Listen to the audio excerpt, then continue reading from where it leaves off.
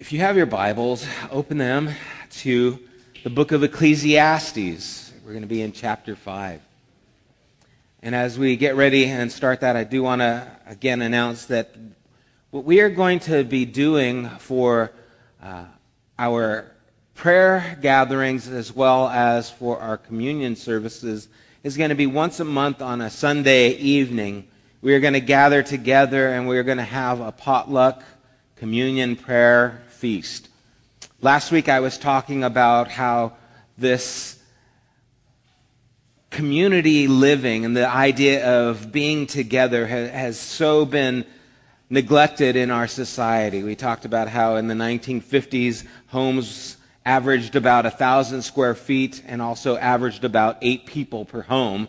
And now they have doubled in size as far as the home being 2,000 square feet, but half as many people, and our society seems to be more and more distant from getting together. We talked about how the Lord's table, as it's talked about in Corinthians, it says, as the Lord broke bread, gave thanks, said, "This is my body broken for you. Do this in remembrance of me." There's a small verse that we always miss, and it says, after they had supper. In other words, the Lord's table included supper.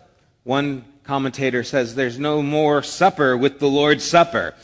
It's just you get the cracker, you get the juice, and then that's it. But there was supposed to be this community, this fellowship that took place between people that was a part of the Lord's table. And we want to continue that and do that on Sunday nights once a month. And so you're invited to come eat with us as well as remember the Lord's offering for us as well as bring up our prayer and offering to the Lord. Now I got to say, I forget it was 2 weeks ago when we did this, there was so much food. Good food. But everyone brought something and everyone brought enough for like 3 people, and so we had food for 50 people, but there was only about 15 of us, okay? Which isn't bad, depends on where you're at. But I encourage you guys to be a part of that. I'd love to see this develop into a true community where we gather together, where we together collectively enjoy not only each other's company, but remember that it is Christ who has brought us together and made us one. That is part of what the Lord's table is supposed to be.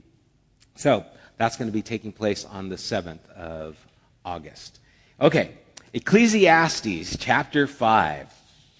Well, we're going to continue our journey. We've been kind of following Solomon, and he's taken us on a dismal journey in search for meaning.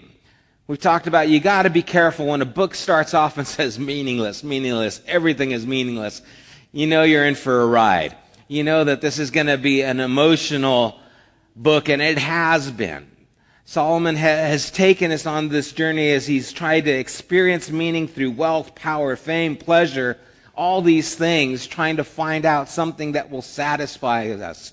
He's had this kind of just dismal attitude and fatalistic attitude that says there's nothing new under the sun. And we saw that, in fact, God is doing something new, that he introduced a new covenant and he makes all things new. But if you're blind to what God is doing, then it indeed is meaningless.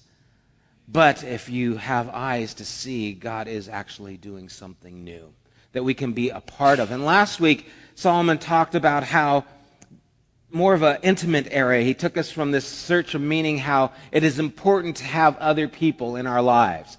He said that 2 are better than 1, and we went through those scriptures. But also in that whole discourse that he talked about, he says that better is 1 handful with tranquility than 2 handfuls with toil. And so even though 2 are better than 1, 1's a lot easier. And that's where we talked about how we have become very complacent towards dealing with other people. We want our seclusion. We want our privacy. We build our walls, and we don't recognize that we were built for community and that we need one another, that the description that we are given of the church is the body where we are all joined together that when one member suffers, we all suffer. But now he's going to move from this place of intimacy, dealing with one another, to actually dealing with our relationship with God. And the interesting thing is he's dealing really with his relationship to God, which is important because Solomon isn't going to tell us how to have a meaningful relationship with God, figures, but he's going to tell us how we can have a meaningless one, which still can be helpful because you can reverse it and see, well, if that's a meaningless relationship, if I don't do those things, it can lead to a meaningful one. And so Ecclesiastes chapter 5, beginning at verse 1, let's read together. It says, "Guard your steps when you go to the house of God. Go near to listen rather than to offer the sacrifice of fools who do not know that they do wrong. Do not be quick with your mouth. Do not be hasty in your heart to utter anything before God. God is in heaven, and you are on earth, so let your words be few. As a dream comes when there are many cares, so the speech of a fool when there are many words. When you make a vow to God, do not delay in fulfilling it. He has no pleasure in fools. Fulfill your vow. It is better not to vow than to make a vow and not fulfill it. Do not let your mouth lead you into sin, and do not protest to the temple messenger. My vow was a mistake. Why should God be angry at what you say and destroy the work of your hands? Much dreaming and many words are meaningless. Therefore, stand in awe of God." Solomon starts off and he talks about guard your steps when you go into the house of God. And if anyone would know about the house of God, it would be Solomon. He's the one who built the temple, but how did he get there? How did Solomon get to this place where he was the one who built the temple? Because I think that has a lot to do with where we see Solomon at right here. You see, Israel was never meant to have a king. In 1 Samuel chapter 8, Samuel talks to the nation. He goes, "You guys, you really want a king? He's going to take your money. He's going to end up taking some of your crops. He's going to take a lot of your stuff. Do you really want a king?" They said, "Yeah, all the other nations have a king. We want a king." And so it was never God's intention for them to have a king. God wanted to basically be king over them, but they struggled. They went through what we're going through with Michael's taking us through on Thursday nights, the judges, and had different leaders in different places, but they wanted what the other nations had. They wanted someone to lead them. And so they had brought a King Saul. Saul was the first king. And after Saul came David, who was the best or greatest king. David is the one who brought Israel to its zenith, united the tribes so that they were all under one nation. And David wanted to build a temple, but he couldn't. God says, you can't build a house for me. You're a man of blood. Which is interesting. It gives us insight into who God is. And so that responsibility was passed down to Solomon. And so the desire of David was then given to Solomon. You see, obligation came to Solomon. This wasn't born out of him, but was kind of laid on him. And I wonder how many of us are like Solomon in this way, where spiritual life is born not out of passion, but obligation. And we've talked about how throughout this book, the word for God that Solomon uses is the word Elohim. It's not the personal God, Jehovah or Yahweh, that the nation came to know. It was that God creator, but it was distant. And we see that Solomon comes into this place, falls into this place of responsibility. Not only is the kingdom laid upon me, but my father David, who was known as a man after God's own heart, the momentum of David's relationship with God has now fallen on me. And I have to build the temple. And I have to follow in his footsteps. And so what everyone thought of David, now they're going to expect of me. And that's a burden that he had to bear. And I think a lot of us maybe fall into those shoes as well. I think about those kids. I think about my own kids. With myself being involved with ministry, being a pastor, and people seeing me and then seeing my kids and expecting of my kids the things that they see in me. And what happens is Solomon not only sees the responsibility, but what he does see is the deficiency. He sees all the shortcomings.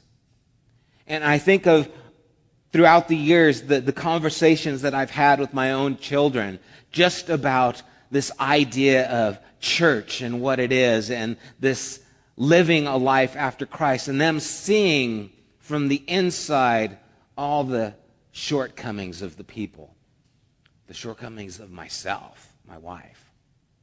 And so they hear what's supposed to be, but they see what is, and sometimes there can be a distance between the two. And so Solomon is going to give us insight into that gap, into that distance between what should be and what really is. Because there's an environment that can be just a pressure and responsibility and a burden laid on people because they grow up, quote, in church. They grow up in this community and they have the responsibility laid on them, but it is not something that is in them. And so we find Solomon here in this place. And basically what he's saying when he talks to them and he tells them to guard their steps when they go in the house, go near to listen rather than to offer the sacrifice of fools who do not know the wrong that they are doing. He's telling them, don't perform. Solomon has a perfect example of a person who knows exactly what to do but still did not do it. He saw all the things that were wrong. He knew what was right, but he just was not living it, as we've been seeing. And so here's this dichotomy of a person who knows what's right. He saw through the foolishness of religion that has no change in a person's life. You play religion with one hand, and then you hide your life with the other. So people see one thing, but you are something else. And instead of having a posture towards God that is one where you're listening, you're actually playing games. You go to church. Maybe you go to confession, you do your prayers, you perform for God, and we even have words for this idea of performance. It's penance. You do what you're supposed to for God. You give what you're supposed to for God. I had a conversation with someone, and they were saying, well, I'm not a good Christian because I don't go to church and I don't read my Bible all the time. And I had to stop them, and I had to say, wait a second. Who told you that was what it was to be a good Christian?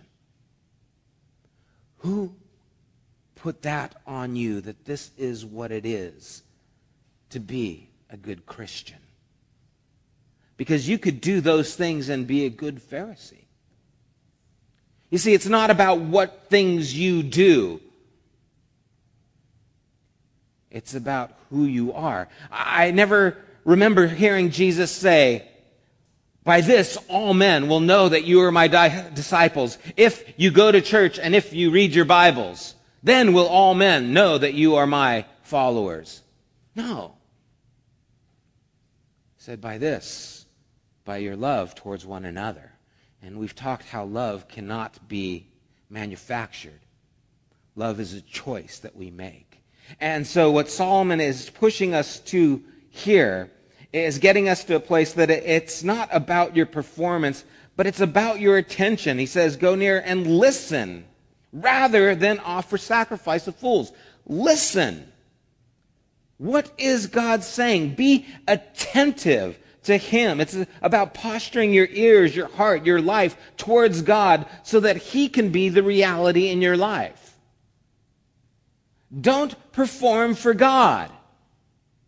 And we all perform, don't we? I mean, in every aspect of business we perform. If any of you are dating, you know that first date is the big performance. You go there and you want her to think that you're someone else. Because you know if she knows who you really are, you don't stand a chance. And so you put the performance on of your life. Oh man, yes, all I care about is you. I'm a selfless person. And it's not only that dating, the dating moves to a place where you can finally be comfortable with one another, and then you get married, and then you get to be who you really are. And you guys all know that's true. All those of you married, it's like, you deceived me.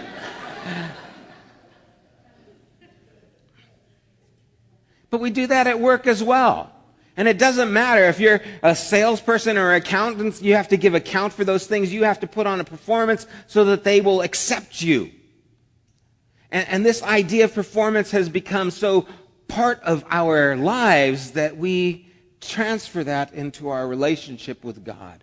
And so we put on a performance for God. Okay, I'm going to appease God. I'm going to go to church, and then God will get off my back. God will leave me alone. Or we think, the reason things are going wrong in my life is because I'm not doing these things. If I would only do these things, then God will give me those things. And we have this idea of, I just got to do the right things so that God will give me the right things. And it's this performance base. And Solomon's saying, quit performing. Listen. And don't perform the sacrifice of fools. He's got a way with words, doesn't he? Don't pull any punches, Solomon. You're going to offer your stuff to God and you're just being a fool. You think that God cares about your stuff. You think there's anything you can do that is good enough for God. You think it's really about the rituals. You think it's really about this religious game that you're playing. And that's exactly what you're doing, is you're playing a game with God. Thinking if I do this, God will be okay. People will be happy with me. I'll get my mom, my dad off my back. They'll leave me alone. They'll think I'm okay. And this whole idea of coming to listen, I think is foreign to us. Even prayer. The idea of prayer is I go, I give my request to God, I tell him what I need, and then he gives it to me. And then I can go on my way. But the idea of going to God and just listening so that God can tell me what he desires of my life, that prayer is more than just one-way conversation, that it can actually be a two-way dialogue, that he can be a reality in my life. Is that taking place, or again, is it just one way? He goes on and he says, who do not know that they do wrong. I find this amazing because I've seen it in my own life and I've seen it in people's lives that I talk to. It's remarkable how we can ignore the bits of our life that aren't right. But we can focus on all the things that are right. And so we can, talk about all the things that we do that are good. And we want people to see all the things that are good in our lives, but we just kind of ignore the coveting. We kind of put under the rug the envying and the jealousy, the hatred that we have, the bitterness that we harbor. Those things just kind of get put aside. Those things that are wrong in our life, we just kind of cover them up. And people will talk to me and they'll say, I'm just struggling in my life and I don't know why things are so difficult. I don't know why God seems so distant from me. And you basically start digging into their lives a little bit and you find out, there's really no dynamic relationship there. And you've got these things going on in your life and you've got these things happening. And people, whenever someone comes up and they're saying, I really want to be discipled. I really want to be discipled. It sounds so good, but really what I feel like saying is, what sin in your life are you trying to get rid of? What is it that's going on in your life that is stopping you? Because that whole idea, well, I need to be discipled, I think, what is there? It's not a secret. Do what it says. Listen. And you're discipled. Do you need, here, want me to read it to you, or do you want to read it yourself? It sounds silly, but there's this frustration that comes over me when I start talking to someone and I'm going to help this person learn about God, because that's what discipling means, to be a learner. And so you start talking to someone and you journey with them. You take them with you. You go places with them. You take them to Mexico. You involve yourself in their lives. You get them to start serving and being part. And then you see their life just kind of still twisted and messy and doing their own thing and just involved with stuff they shouldn't do. And you say, what's going on? Why isn't discipleship taking? Well, it's not really about you. It's about them listening. It's about them offering the sacrifice of fools, and sometimes all those things that they do are just offerings of fools because they're not listening. There's no real dynamic and relationship that's taking place with God. And Solomon's saying, that's foolish. It's foolish. You're offering a sacrifice of fools. That means nothing.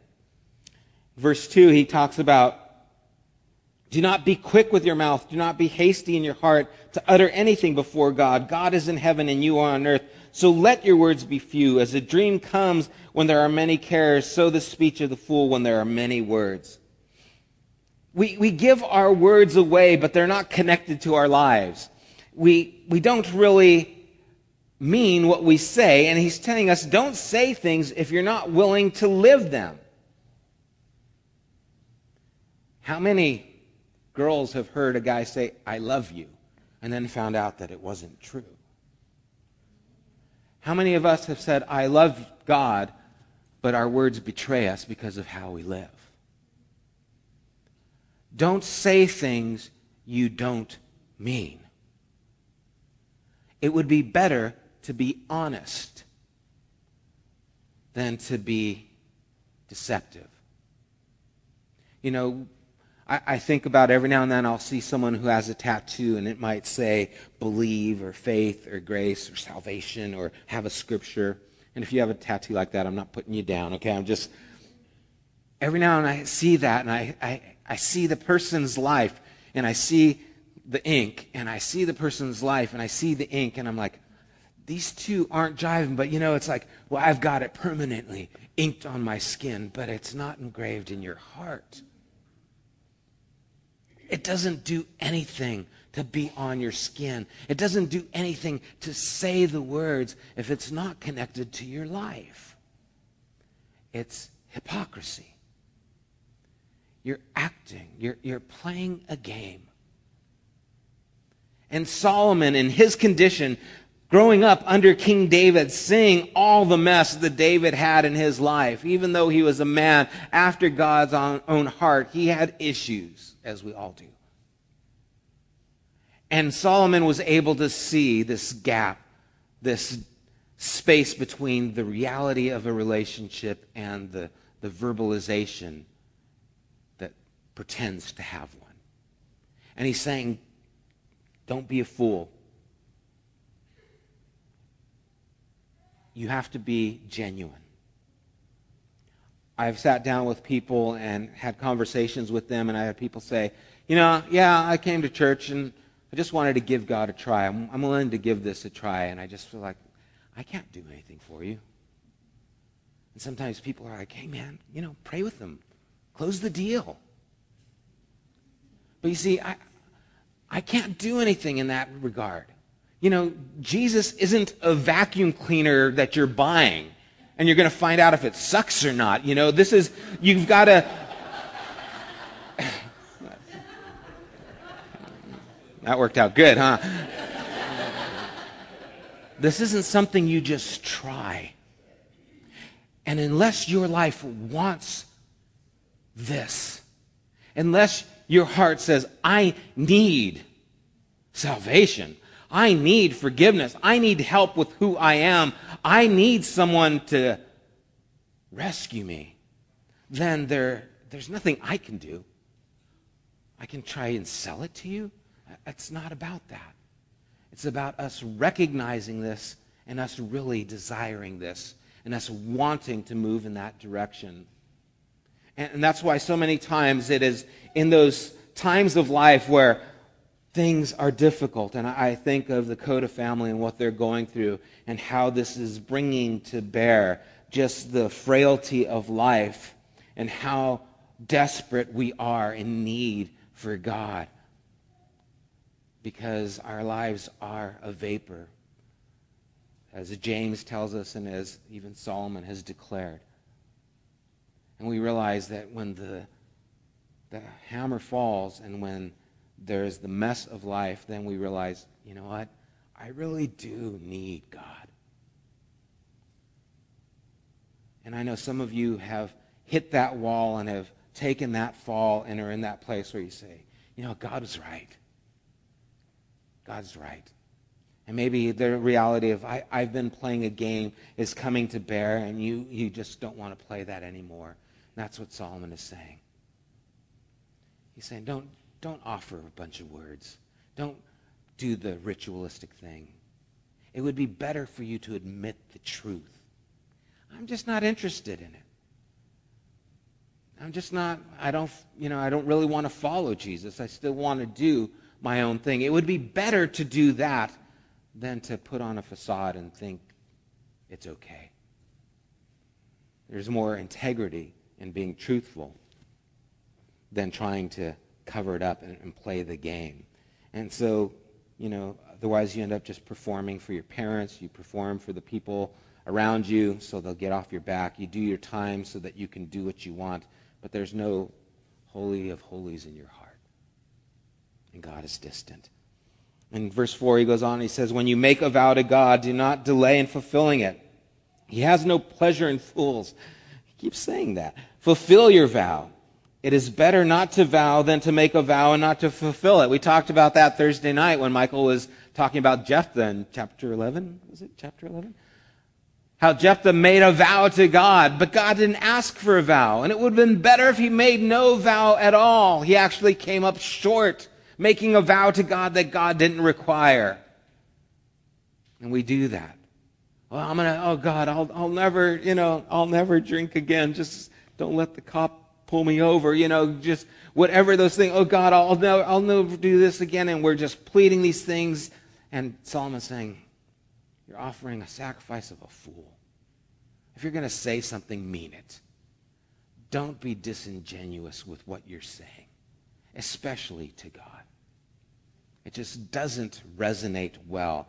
And we need to recognize these things, that God really cares about the truth of who we are. I think of Luke 18 and the tax collector and the Pharisee, and they both went into the temple, and they both stood there before God. And the tax collector, it says that he beat on his breast, and he couldn't even look up, and he said, oh God, forgive me, a sinner. Have mercy on me.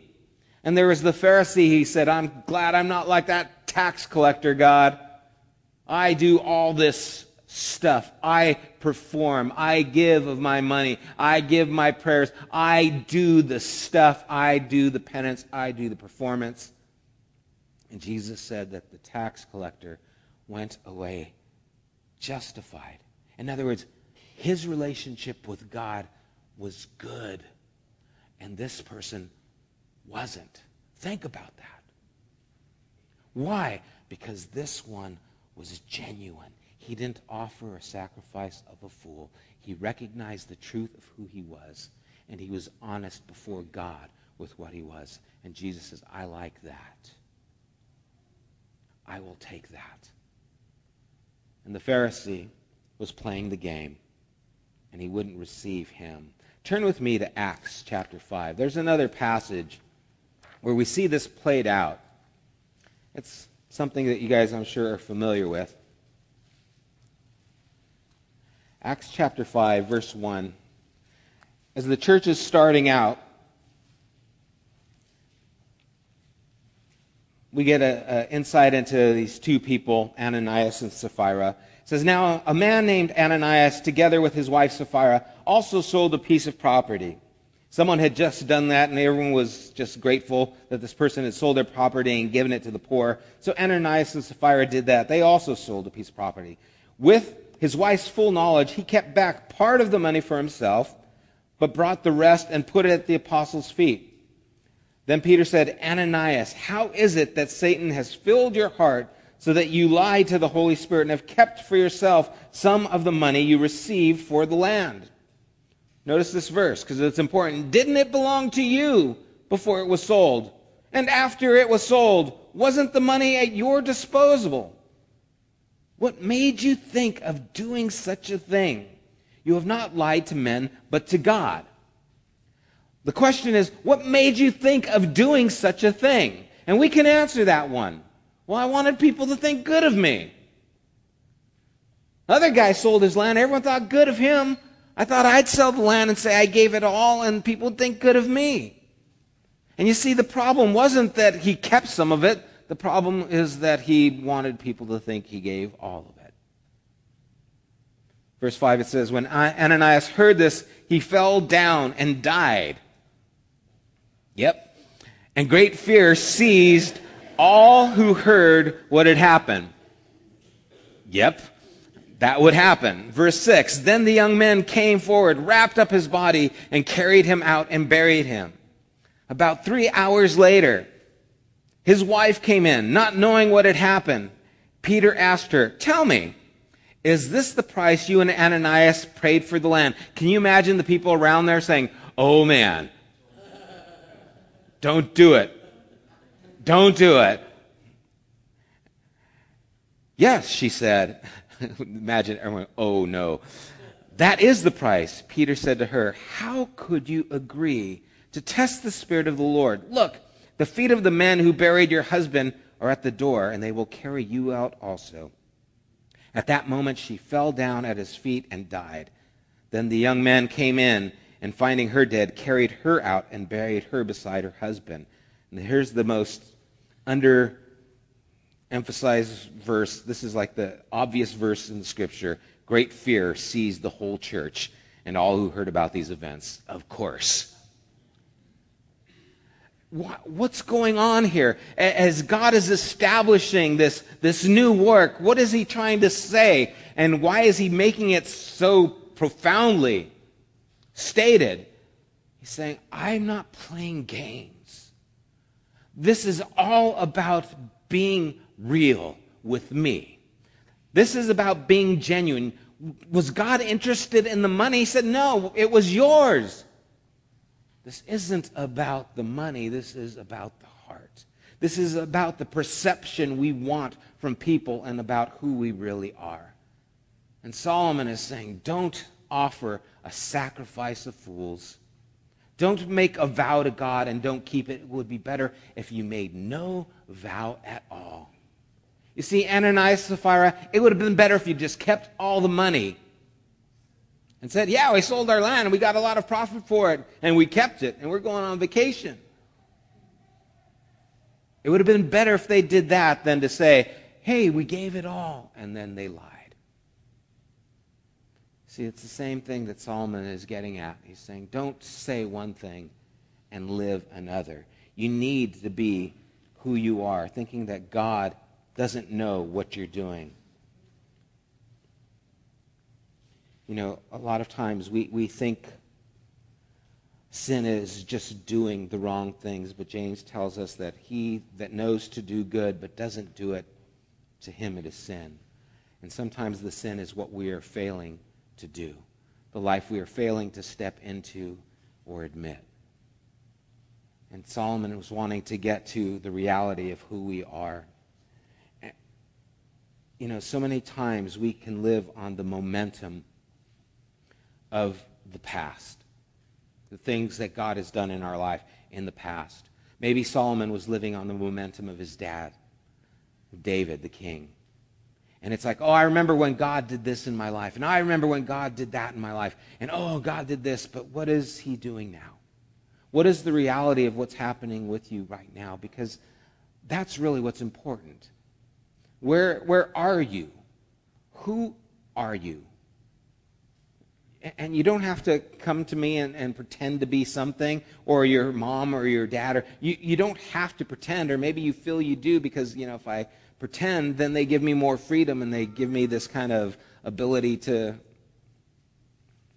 text at church.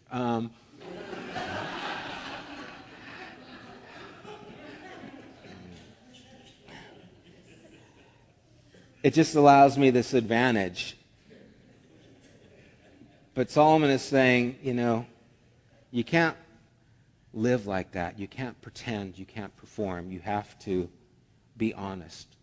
One of the things that I've enjoyed so much with our young adult study is there's this raw honesty that comes out at times that I can appreciate when we have people who don't have faith in Christ who come and ask honest questions. And there's the freedom to be there and ask those questions. And I respect a person who says, I don't believe in what about this? I love that. I don't have to pretend to be with the group. But in my heart, I'm just struggling. I don't know. I have this dark past in my life. I have this secret. Did you guys ever have brothers or sisters where you would have to share things like Coke? I know you guys, the new generation, doesn't have to share. There was a time you had to share a Coke. You didn't get the big gulp, or you think there's free refills and everything. It wasn't that way. There was a time when you had a can, and it was, the real thing, and you would get a can and you'd have to split the can of Coke. And if you had an older sibling, like I did, you had to be on guard. Because that they were crafty in how they shared. They'd get the small glass that was really wide, and they would just put a little bit in it, and then they'd get this tall, skinny glass, and they'd say, see, this one has more. And it'd be like, wait a second, but if you were to take the two, you'd realize the wide, Scotch glass or whatever it was actually had more. And so you would say, no, I want the same glasses. I want the same. And they'd pour them both in, and you'd look and you'd put them right next to each other, and you'd wait for them to settle, and you'd look up on top to make sure everything was okay, that the glasses were the same thickness. And, it's the parents' rule. It's like, okay, you share the soda, one of you pours, the other makes the decision, right? That's the equaling force. So whoever pours doesn't make the decision, the one who's choosing does. So your brother pours the glasses, and you're looking, wow, he's trying to be fair. Okay, yeah, they're even. So you go, I want this one. He goes, yeah, you sure? He goes, yeah. You really sure? You want that one? Yeah. And so you take the glass, and he goes, okay, that one's yours. And then he has in the soda can more soda that he didn't tell you about, and he pours it into the other one.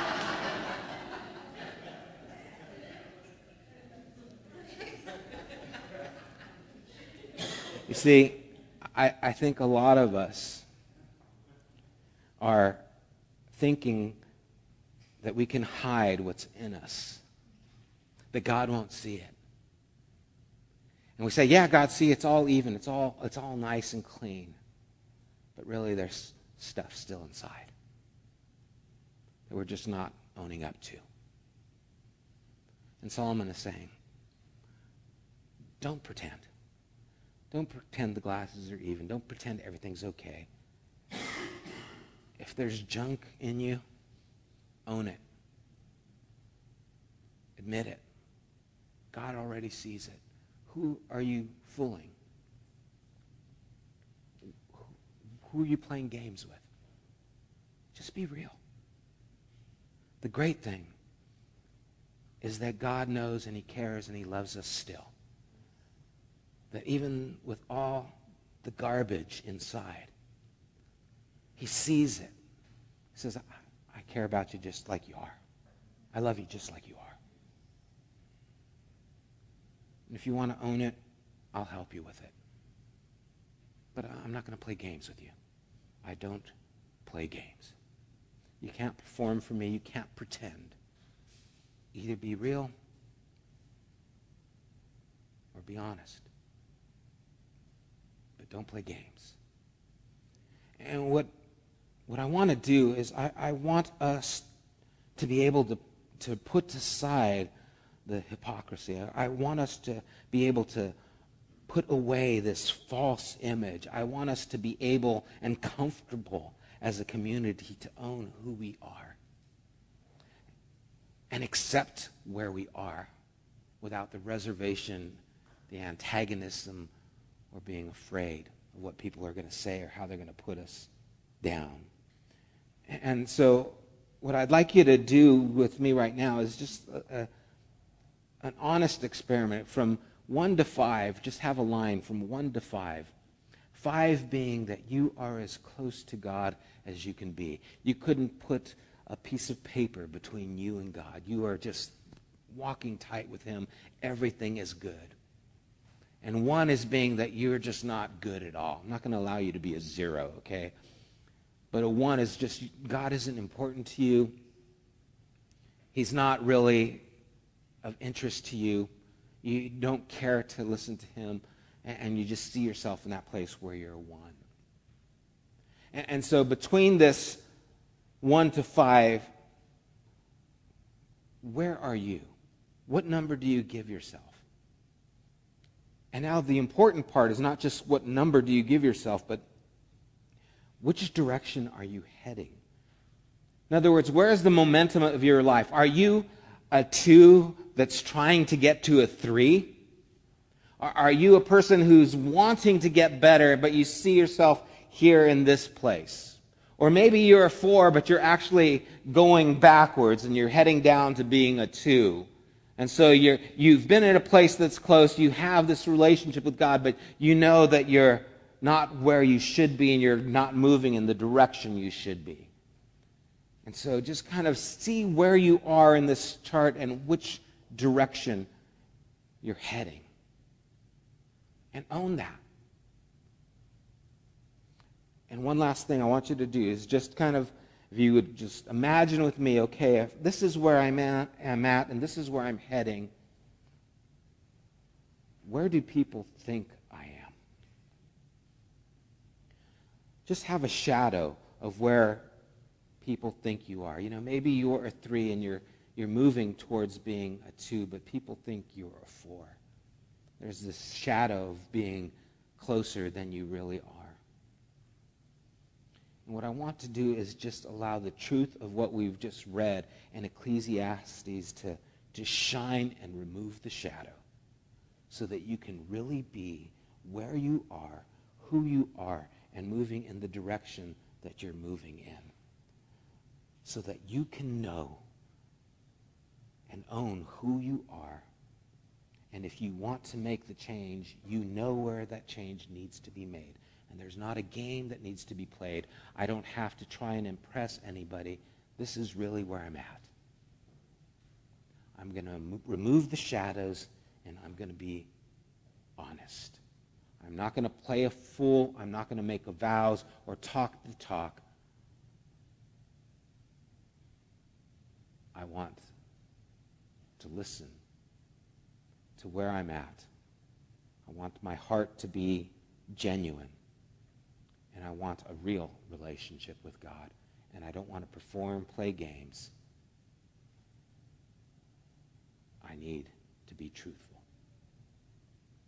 And I pray that this would be a freeing moment wherever you're at. If you're a 2 but people think you're a 4, it's better to own the 2 than to pretend to be what you're not. Let's pray.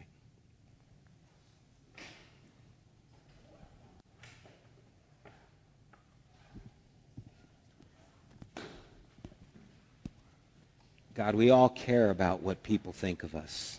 And it motivates us, it persuades us to act often in ways that aren't really who we are. And God, maybe we've got the lingo down. We know how to say all the right things. We use the buzzwords that give us an air of spirituality. But inside us, we're not really as close. And we know it. But maybe it's time to own it. And God, you care about the truth. You care about truth in the inward parts. You desire to bring us out of this game playing, out of this performance-based relationship into one that's honest, one that is open. Lord, until that takes place, really, we can't move anywhere. And so I pray that this morning that took place in our hearts, that there was an illumination of who we really are and maybe who we're pretending to be. And we allowed you by your Holy Spirit to just give us understanding of what you really want. Lord, help us not to play games.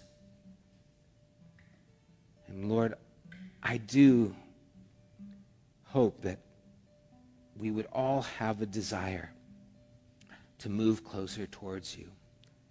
Maybe we need to let go of some things, and maybe we need to get rid of this game we've been playing. Maybe we've been looking at you as if we're just buying a vacuum cleaner and we're going to try you out. And Lord, we've come to the conclusion that I can't play games anymore. I don't want to live this dual life anymore. I don't want to be double-minded. I just need to own who I am and know that you accept me right where I am. Lord, I pray that takes place here, and that we move forward in the illumination that you've given us through the Scriptures this morning. Thank you for your favor. Thank you for your grace. Thank you for your goodness. Thank you for your love. We ask your continued guidance in our lives. In Jesus' name, amen.